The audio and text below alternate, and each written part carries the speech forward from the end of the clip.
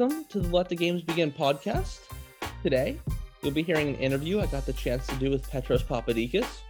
He played running back at USC and then transitioned to the media side of sports, working as a sideline reporter for Fox Sports covering high school football, announcing games, covering college football as well.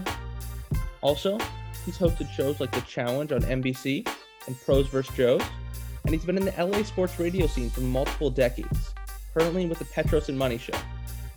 In the interview, he discusses his playing career and the shift to sports media, the landscape of high school football in California, and he gives some great advice to those interested in playing or covering sports at a high level. Lastly, to avoid confusion, just keep in mind this interview was recorded back in April after the Mater Dei vs. St. John Bosco game, which Petros called. So, enjoy.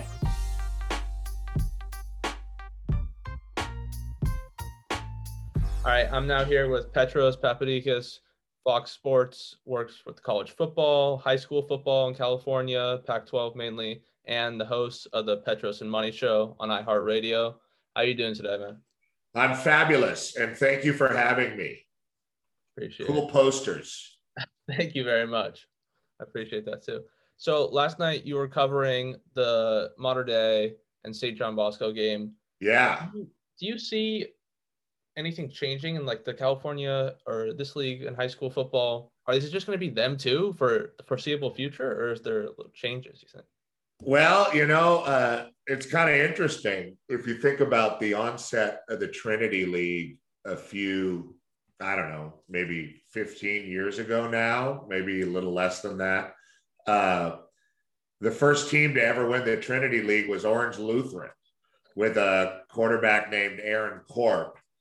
And then you look at the last, 8 years, and it's just been those two, and then Servite, I think, on the back end with the Cody Fajardo team. And it is interesting. Look, when I was a kid, I would go to the Banning versus Carson game. The city, believe it or not, of Los Angeles, city football, specifically those two, was the biggest game going. And in East LA, it was Roosevelt Garfield, Mike Garrett, and legends like that. Things moved north and south. Oaks Christian became a thing. St. John Bonaventure became a thing. And then to the south, Mater Dei has always been a thing. Servite, Bosco, which is sort of a gateway town in LA, and Bellflower. It's always cycling and changing. And it's, the more I do football over the years, especially at schools, and I don't do as much high school football, maybe I will in the future. For years, I've just been coming around to do the championships and, the specialty season. Most of the time, I'm traveling in the Big Ten, the Big 12, or like you mentioned, the Pac-12, whatever's in the Fox college football footprint. And I really do, the more I work at schools and kind of deal with them, you realize it's just like anything. It's just more about the people that are there, So as long as Jason Negro's at Bosco, they're going to be relevant because he knows what he's doing, and people want to play there and compete against each other and develop there. And obviously the same goes for Mater Dei, although they go about it a little bit differently. But there's always going to be contenders, and that's the fun part about it. But I got to be honest with you, Carver, and all those games that we went to when I was a kid, and when I was a water boy for Rolling Hills High, and all the different games I've done throughout my life, it's hard to imagine a more complete collection of talent on any football field at that level on earth, if that makes sense. And I'm not really a big hyperbole guy, but I think back, and I don't want to be a prisoner of the moment, but it's just kind of hard to imagine anybody being better at this point, And then the coach stands up for them too. He was getting on those refs yesterday. You guys a bit too. Yeah, for me, and I'm not really a play-by-play guy. I'm a football analyst in real life, and And I like the refs, everybody, I like everybody, but to me, those kids are out there competing for the ball and nothing egregious. I mean, they're the best of the best. They're 5 stars. They do this 7-on-7 stuff all year long where they're very physical. And all of a sudden we get in a football game and they're in pads and a bunch of flags are flying around. And in a lot of ways, it really set the game back. I think Modern Day beat Bosco. I don't have any qualms about that. I think they outplayed Bosco, but I did think the officials were a little bit more involved than they needed to be. You spoke about like 7-on-7s. There's some debate about people say some coaches are like, oh, I don't think you should do 7-on-7s because it doesn't like translate well. Some people are like, you should do it. It'll help you compete. It'll get you connections. What do you think about 7-on-7s? Well, I don't know. I mean, it seems to be in some ways a necessary evil, but the more people are looking at stuff with different players at all different positions, I think it's more beneficial to play a different sport. I mean, I think it's more beneficial to play baseball or basketball, especially run track for the skill guys, big guys, shot put, discus, different stuff. Rugby, people are doing lacrosse, people getting more popular. I think that kind of stuff is more beneficial than, going to specialty football stuff. The connections part of it, that's, I mean, I'm not saying don't do 7-on-7. We had 7-on-7 in the summer when I was a high school football player in the early 90s, but I mean, the truth of the matter is it's not real football. It's never going to be real football. Being good at 7-on-7 doesn't necessarily mean you translate in paths, and everybody knows that. So as long as you go into it with that knowledge, I don't think it's the end of the world. But I think there's better ways for athletes, young athletes, to occupy their time. I mean, we're just finding out more and more that people that play multiple sports get hurt less. They are just more well-rounded. And I think that's where things are going. And I think it's good. That's a good trend. All right. And then, so do you see like big landscape changes in high school football? Like in the 90s when you played it, what's the biggest difference today, you think? Well, the rise of the private schools, I guess. When I was a kid, Loyola was kind of a big deal on Venice. Loyola Cubs, right? Yeah. And all boys school. You don't never wonder where's all the girls this weekend. And some guy named Wolf had a party in Pasadena. It's like, where the hell, what? The Loyola guys. Because there's no girls there, so they just sit around and fart on each other and make plans about the weekend. Very difficult for public school types like me. Anyway, Loyola. Guys who go there, yeah. Yeah, Loyola was recruiting. There was, and it was not, a big time practice, but Loyola called me when I was a player and I considered it, and they were kind of a big deal private school, but how many kids can go there? I mean, most kids, when I was young, played where you grew up. And I guess that would be the biggest difference. We'll take a couple players from the area I live in as an example that are relatively fresh in people's minds. There's a tailback at Washington named Sean McGrew, who was at Bosco, broke a bunch of records. I think he was the 100 champ for the state. Tiny guy. And he plays at Washington, though, and he scores touchdowns and he gains yards as one of their running backs. And he was just electric at the high school level. And he played at Bosco. Well, if it was 1991, he'd have played at West Torrance. Josh Rosen from Manhattan Beach, he'd have been at Maricosta. Instead, those guys are driving, 3 freeways, the 110 to the 91 to the 605 to the 105, or just to get to a school in Bellflower to play football. And I think that, not that didn't exist when I was younger, but it's much more prevalent with many more. The best player on the hill here where I live plays at Bosco and doesn't get on the field. But he just wants to be on tape at Bosco and competing against the guys at Bosco. And he'll get an offer doing that probably more easily than he will playing with the kids up here that he grew up with. And in many ways, that's unfortunate. But competitions for scholarships and the money involved is as such where that's kind of the nature of it now. I don't know where it's going next. To answer your earlier question, it's hard to imagine it changing right now, though I'm sure it will. And so you talked about guys super talented going to Bosco, going to these schools, but not everyone makes it. You've played high school and Division I college. So aside from like physical gifts and skill, what's the biggest difference between high school and college players? Like what separates that?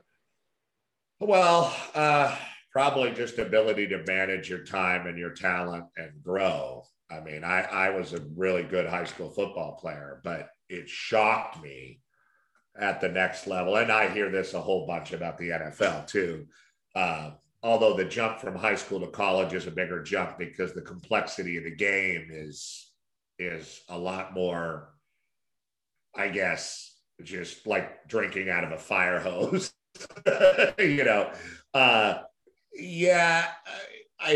Two things shocked me at the college level. Just how much they were going to demand of me physically.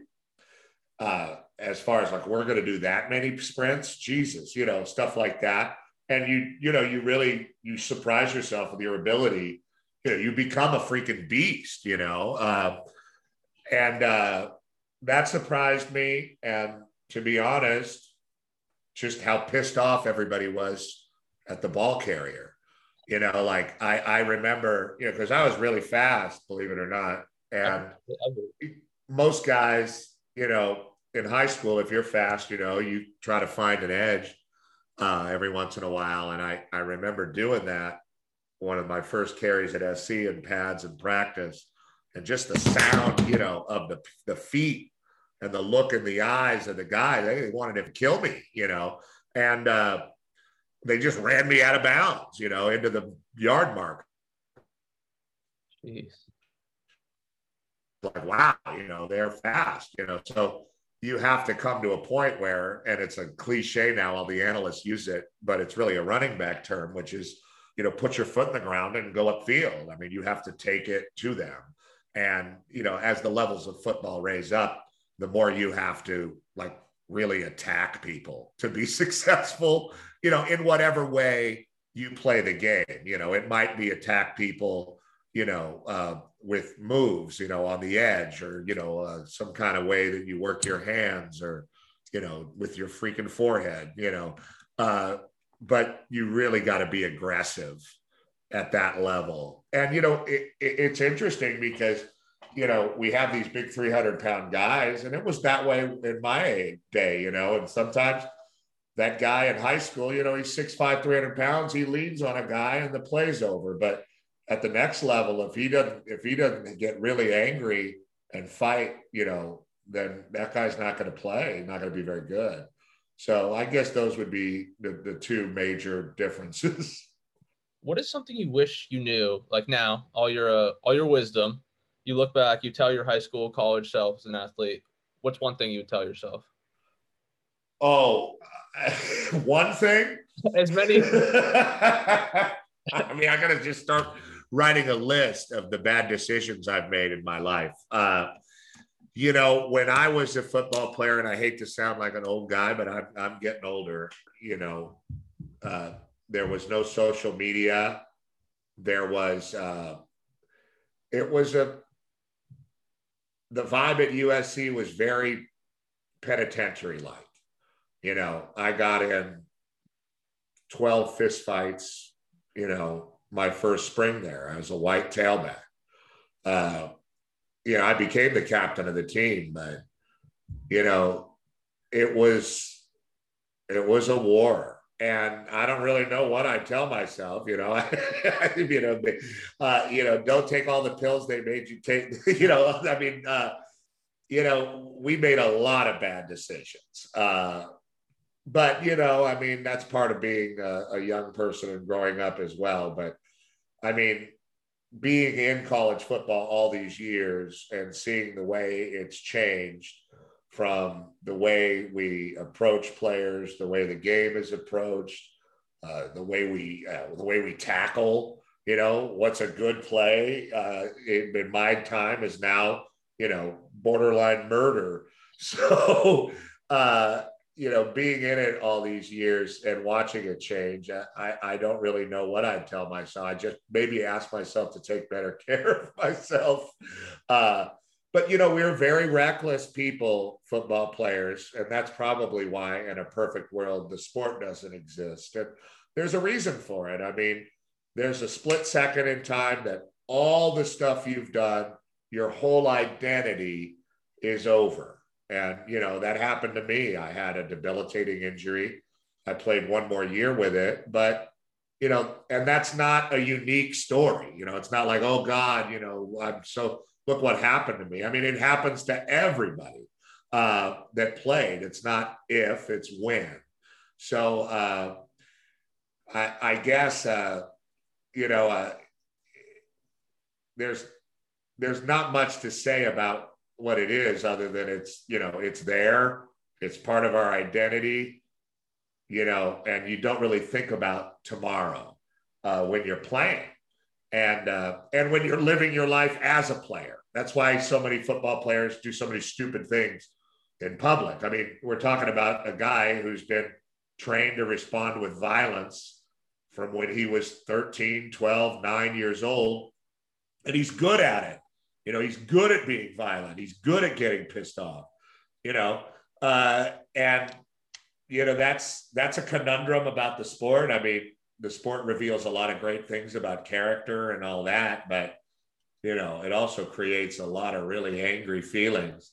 I guess now that I'm talking my way through it, Carver, I guess I'd just tell myself to calm down. Too much testosterone. Oh, yeah. It's a lot of that going on. You talked about your injury and it kind of basically derailed your career. So how important is it for athletes to focus on their life after the sport? Like your sport, football, it consumes your life, especially if you're at that level for years. And then with an injury, it could just end.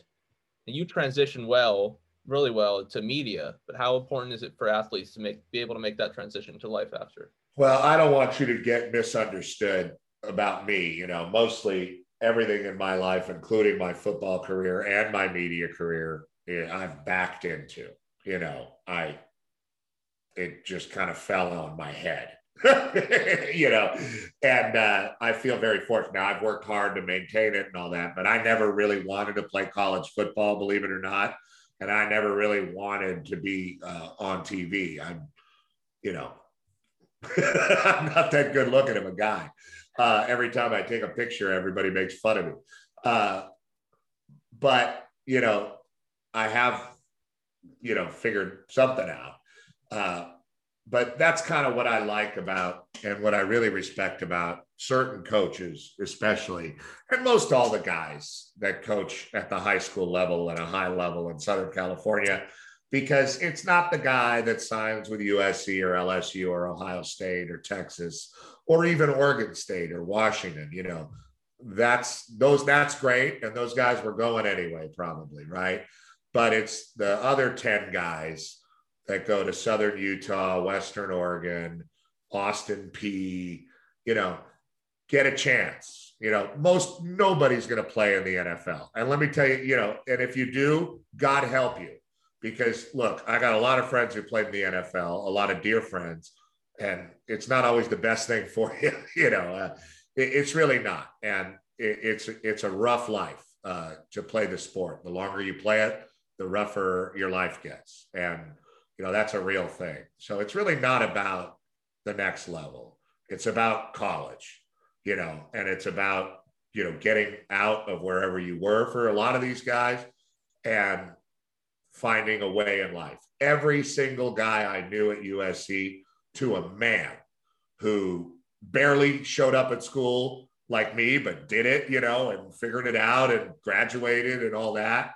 They got jobs, they're married, they have kids. They have a family, they have a life, they have, they're proud. And that's the goal. When the kids are all playing in a high school game and we got it on TV, the goal is to get them to the next level, not so they can play in college and get to the NFL, so they can use the college experience to get a better life for themselves. And that goes for me. And I grew up in a big house because my dad owned a popular restaurant, but playing football in college made a better life for me after college. And it had nothing to do with playing in the NFL. I don't even work in, I've spent a life working in football, and I don't really do pro football or talk about it much. I respect it. I think it's the highest, it's just the level of the game is so high that it's mind numbing in some ways for an analyst. And also very easy to analyze in a lot of ways because of that. Yeah, for me, it's just about kids getting on in life and getting to the next thing and getting a better situation. I mean, a lot of people don't have that mindset, though. They're just like, they don't think like that. Well, that's part of the problem, and when I was the captain at SC, I was a freaking mess of a person, but I would tell guys, guys that wanted to go back to a JC, or I don't like to coach, or I'm, transferring in my time, even though I did it, was a different deal. But, I'd say, dude, don't, I'd always tell people, and I told people this from when I was a player to now, is use this place back. Use the place back. They're using you. You're making money for them. You're part of this brand. They will spit you out when they're done. That's what it's like. It feels weird when you're done with college. They can't use you anymore for anything, unless you won the Heisman there. And those are generational players, but you got to find a way to use the place back. You got to find a way to make it work for you too. I know guys that didn't play it down. One of our starting quarterbacks lost his job to Carson Palmer.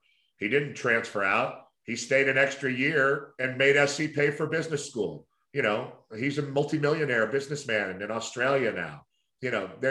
There's a way to do it. And, look, a lot of guys fall by the wayside, like you're saying. A lot of guys, I want to get that money. It's all about getting to the next level. And, okay, you get to the next level. You play 2 years in the NFL. You make a couple $1 million. You're 25 years old, and then it's over. That's the average, 26, 27, it's over.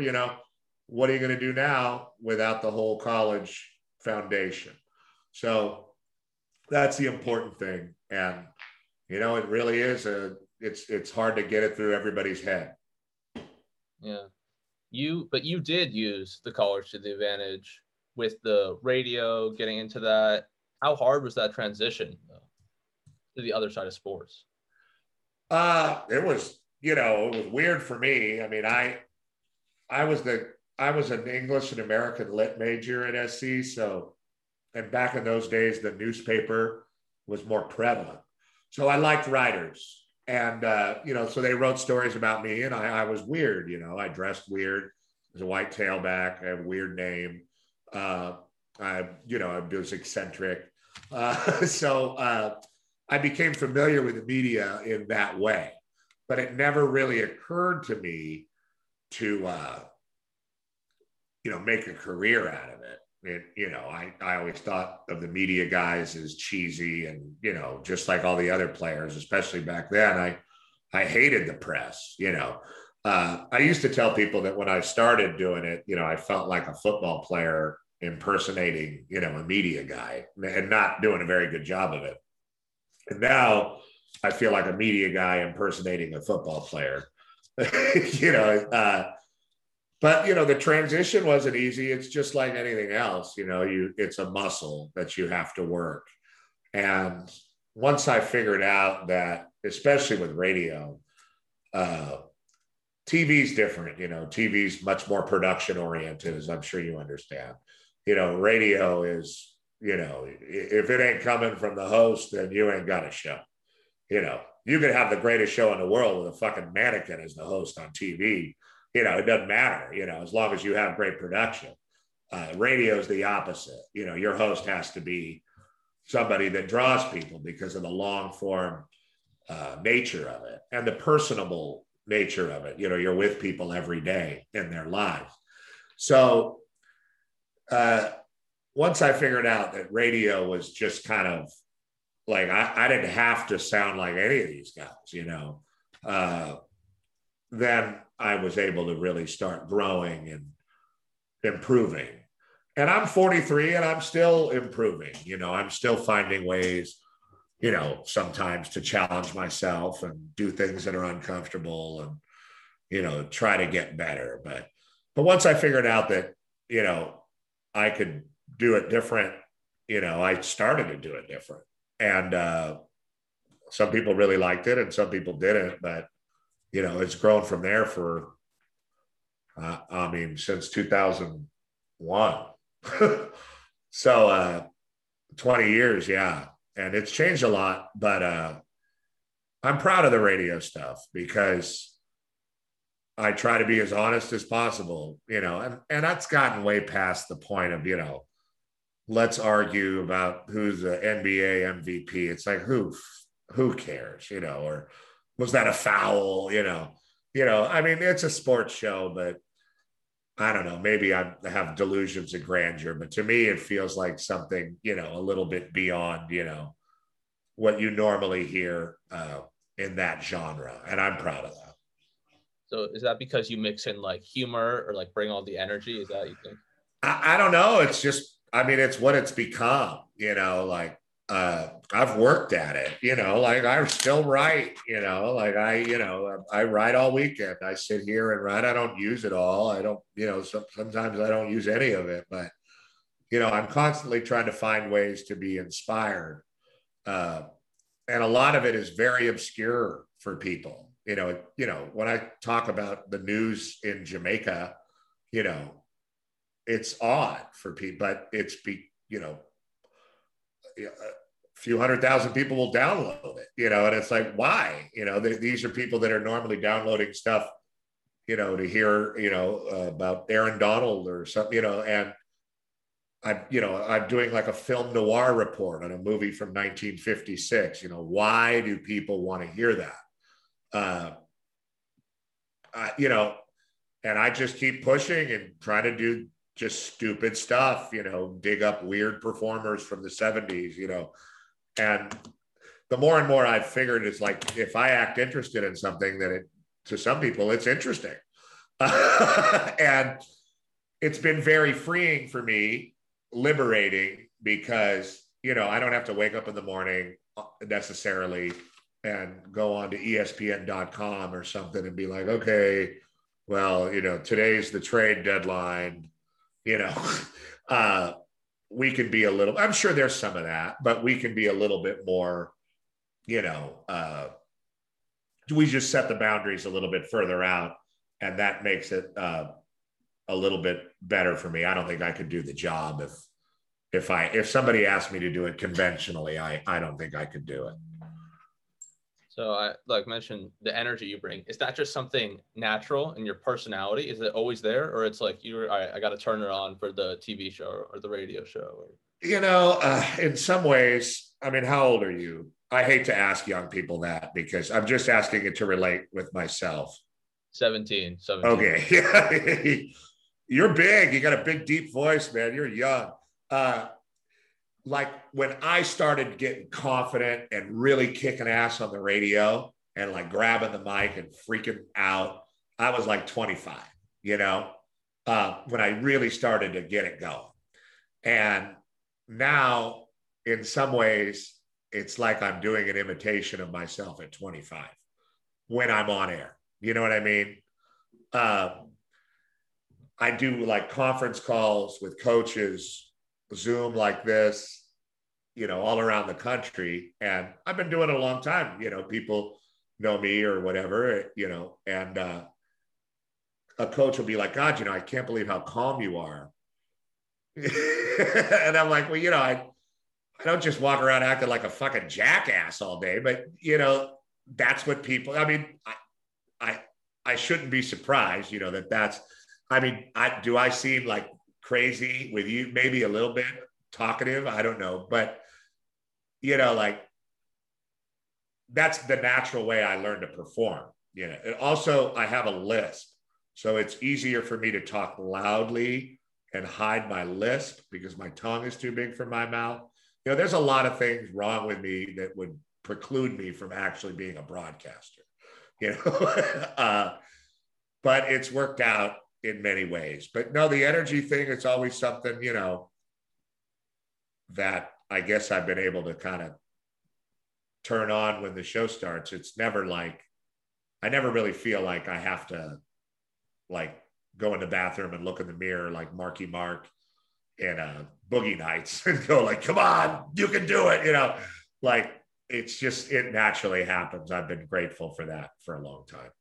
I think it's great. I mean, like, I'd rather watch a sports show, someone just ranting. Sometimes just listen to like some local sports radio and just hear a random guy just like screaming than people just being monotonous and listing stuff off.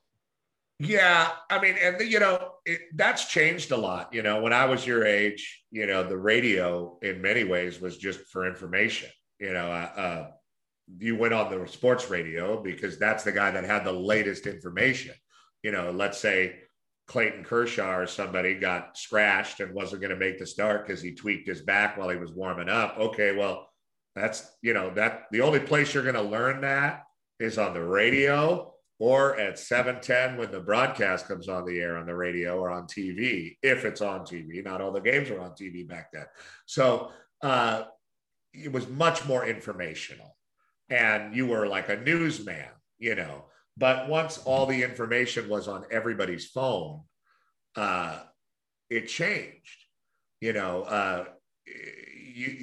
know everything I know the second everything comes out. The information is everybody's information. So you got to entertain, you've got to connect, whatever it's about. And everybody finds different ways to do that. But, I came along at a pretty opportune time for me, and look, I would have a lot more success in some ways, radio wise, if I would do like LeBron, Tom Brady, LeBron, Tom Brady, Dallas Cowboys, LeBron, hour two, LeBron. Like I could do that. But I'd probably go walk out into the ocean and fill my pockets full of rocks. Like monotonous. I mean, to me, it's just death.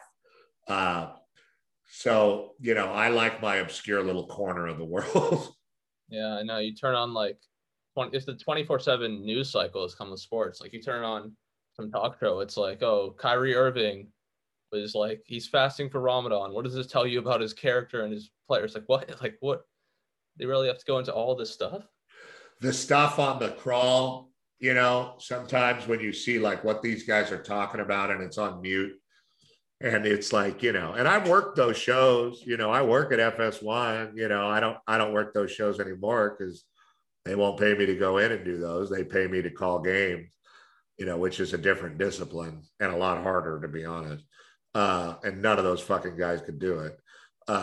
You put Skip Bayless on a game, his head would fall off. Shannon could probably do it.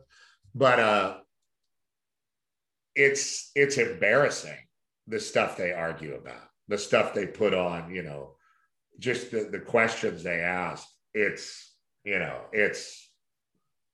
I feel like I have to apologize for the whole genre. But yeah, that's not my style. Yeah, James Harden at a strip club. What is it like? All that stuff. It's just like, yeah. Kevin Durant claps back on Twitter. God, if I see one more claps back headline. Oh. So obviously we talked about how far you've come as a radio host, broadcaster, all that. When you started your radio show though, how difficult was it? You didn't really have much experience. How was that? Oh.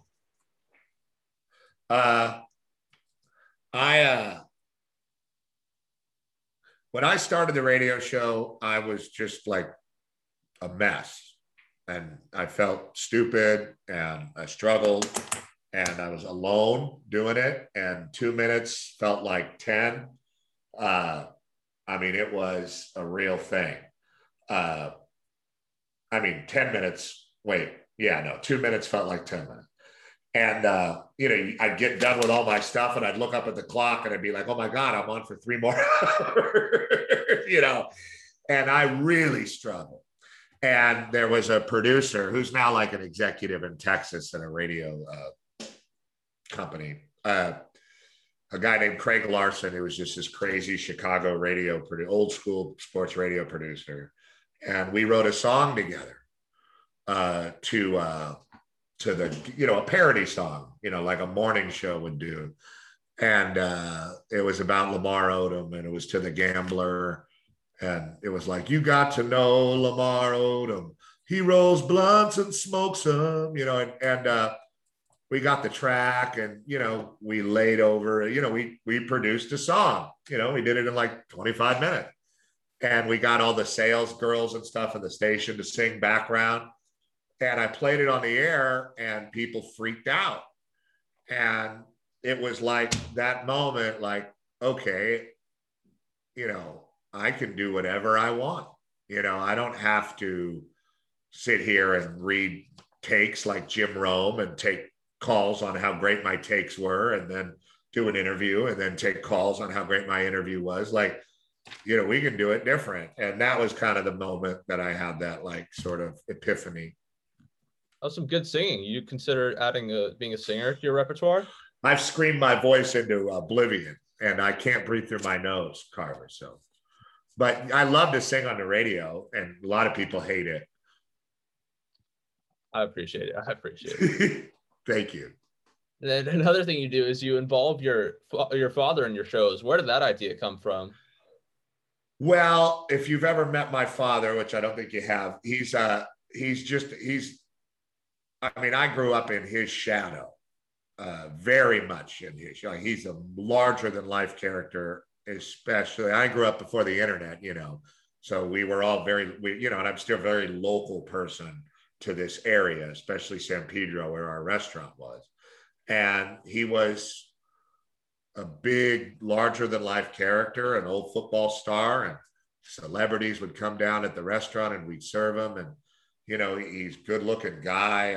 He's a giant in my life. So, it always made sense to involve him in anything I did because, most people know about him before they know about me. The most retweets and stuff I ever get is stuff of pictures of him, so I know where my bread is buttered there. So it always seemed like kind of a natural thing to do. He's such a big character.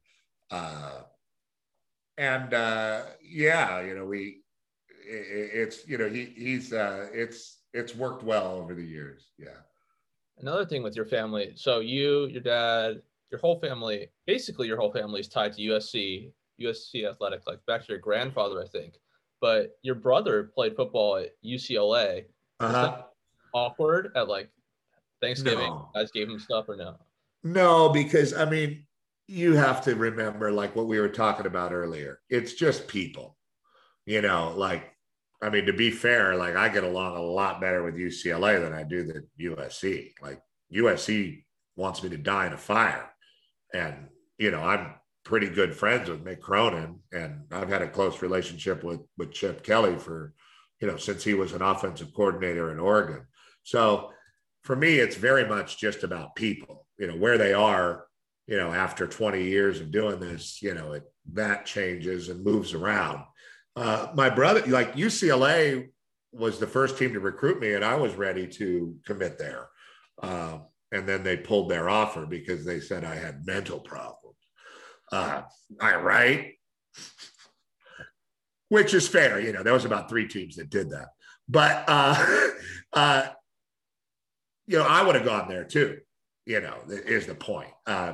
When it comes to, and I think you've seen this with some of your friends, when it comes to the next level and going and choosing a school, a rivalry and, I've never rooted for them. All that stuff goes out the window. My brother didn't last. My brother was too smart. He didn't last long playing football there. He played, I think, about a year and a half and graduated early and took off for Japan and Germany. And spent a lifetime, it felt like, abroad. He's back now and married, but he got out early, and he was the smartest one of any of it. Well, yeah, the rivalry stuff, I just imagine as a player, it's probably different than as a fan. Like, we look at that stuff like, Well, when you play in college, you want, like, it's weird. The NFL is a great level of football, but they really do take care of each other physically in a way that we don't in college. In college, I don't know that guy from Arizona State. I'm going to kill him. I mean, and in high school, it's kind of that way too, because you're just young. And so there's a real violence in the game, especially towards people's legs, that you don't have at the NFL level. And I mean, those games, UCLA and USC, are dipped in hatred when you're playing. Now, when you're done, I mean, I see those guys and we hug like brothers, because we've been through something together. It's not like, F you lose, the guys that still hang on to that stuff, I feel bad for, because, there was a time to do it. Your time happened. It's over. Now it's someone else's time. Let the kids play, let the fans enjoy the rivalry. But I've always felt like I saw it on a higher level because, once you're in the trenches with it, it feels different on the other side. That makes sense. Makes more sense. And also, you've called games, you've done radio, sideline reporting, you've hosted like TV shows like The Challenge, more. Do you have a favorite out of all those things that you've done? Two things I really like doing is I like calling football games, whether it's color or this last couple of weeks I've done play-by-play for Valley Sports, but it's been gratifying. I like doing that because in many ways you're able to take yourself out of the game completely and just try your best to make it about the players and, talk about them and celebrate them because it's their moment, that's their time and that's my job. I like doing that because the contrast of it is the radio, which is so self-obsessed in many ways, and, it's a good balance because nobody likes a self-obsessed asshole. And you can really be that way calling a game too, so it's I like that balance because it helps to keep me in check. Awesome. And then lastly, you're looking at a young broadcaster, someone in sports media, and a young athlete, football player. Do you have a piece of advice? Can you give a piece of advice to each of those? Well, I mean, I think I already told you what I would say to the young football guy, was take care of your body and use that school, use that school to your advantage, no matter what school it is. It could be, Concordia, or it could be Alabama, but use them, find a way. And, young broadcasts, that's a different deal now. Everybody, it's so hard to break in.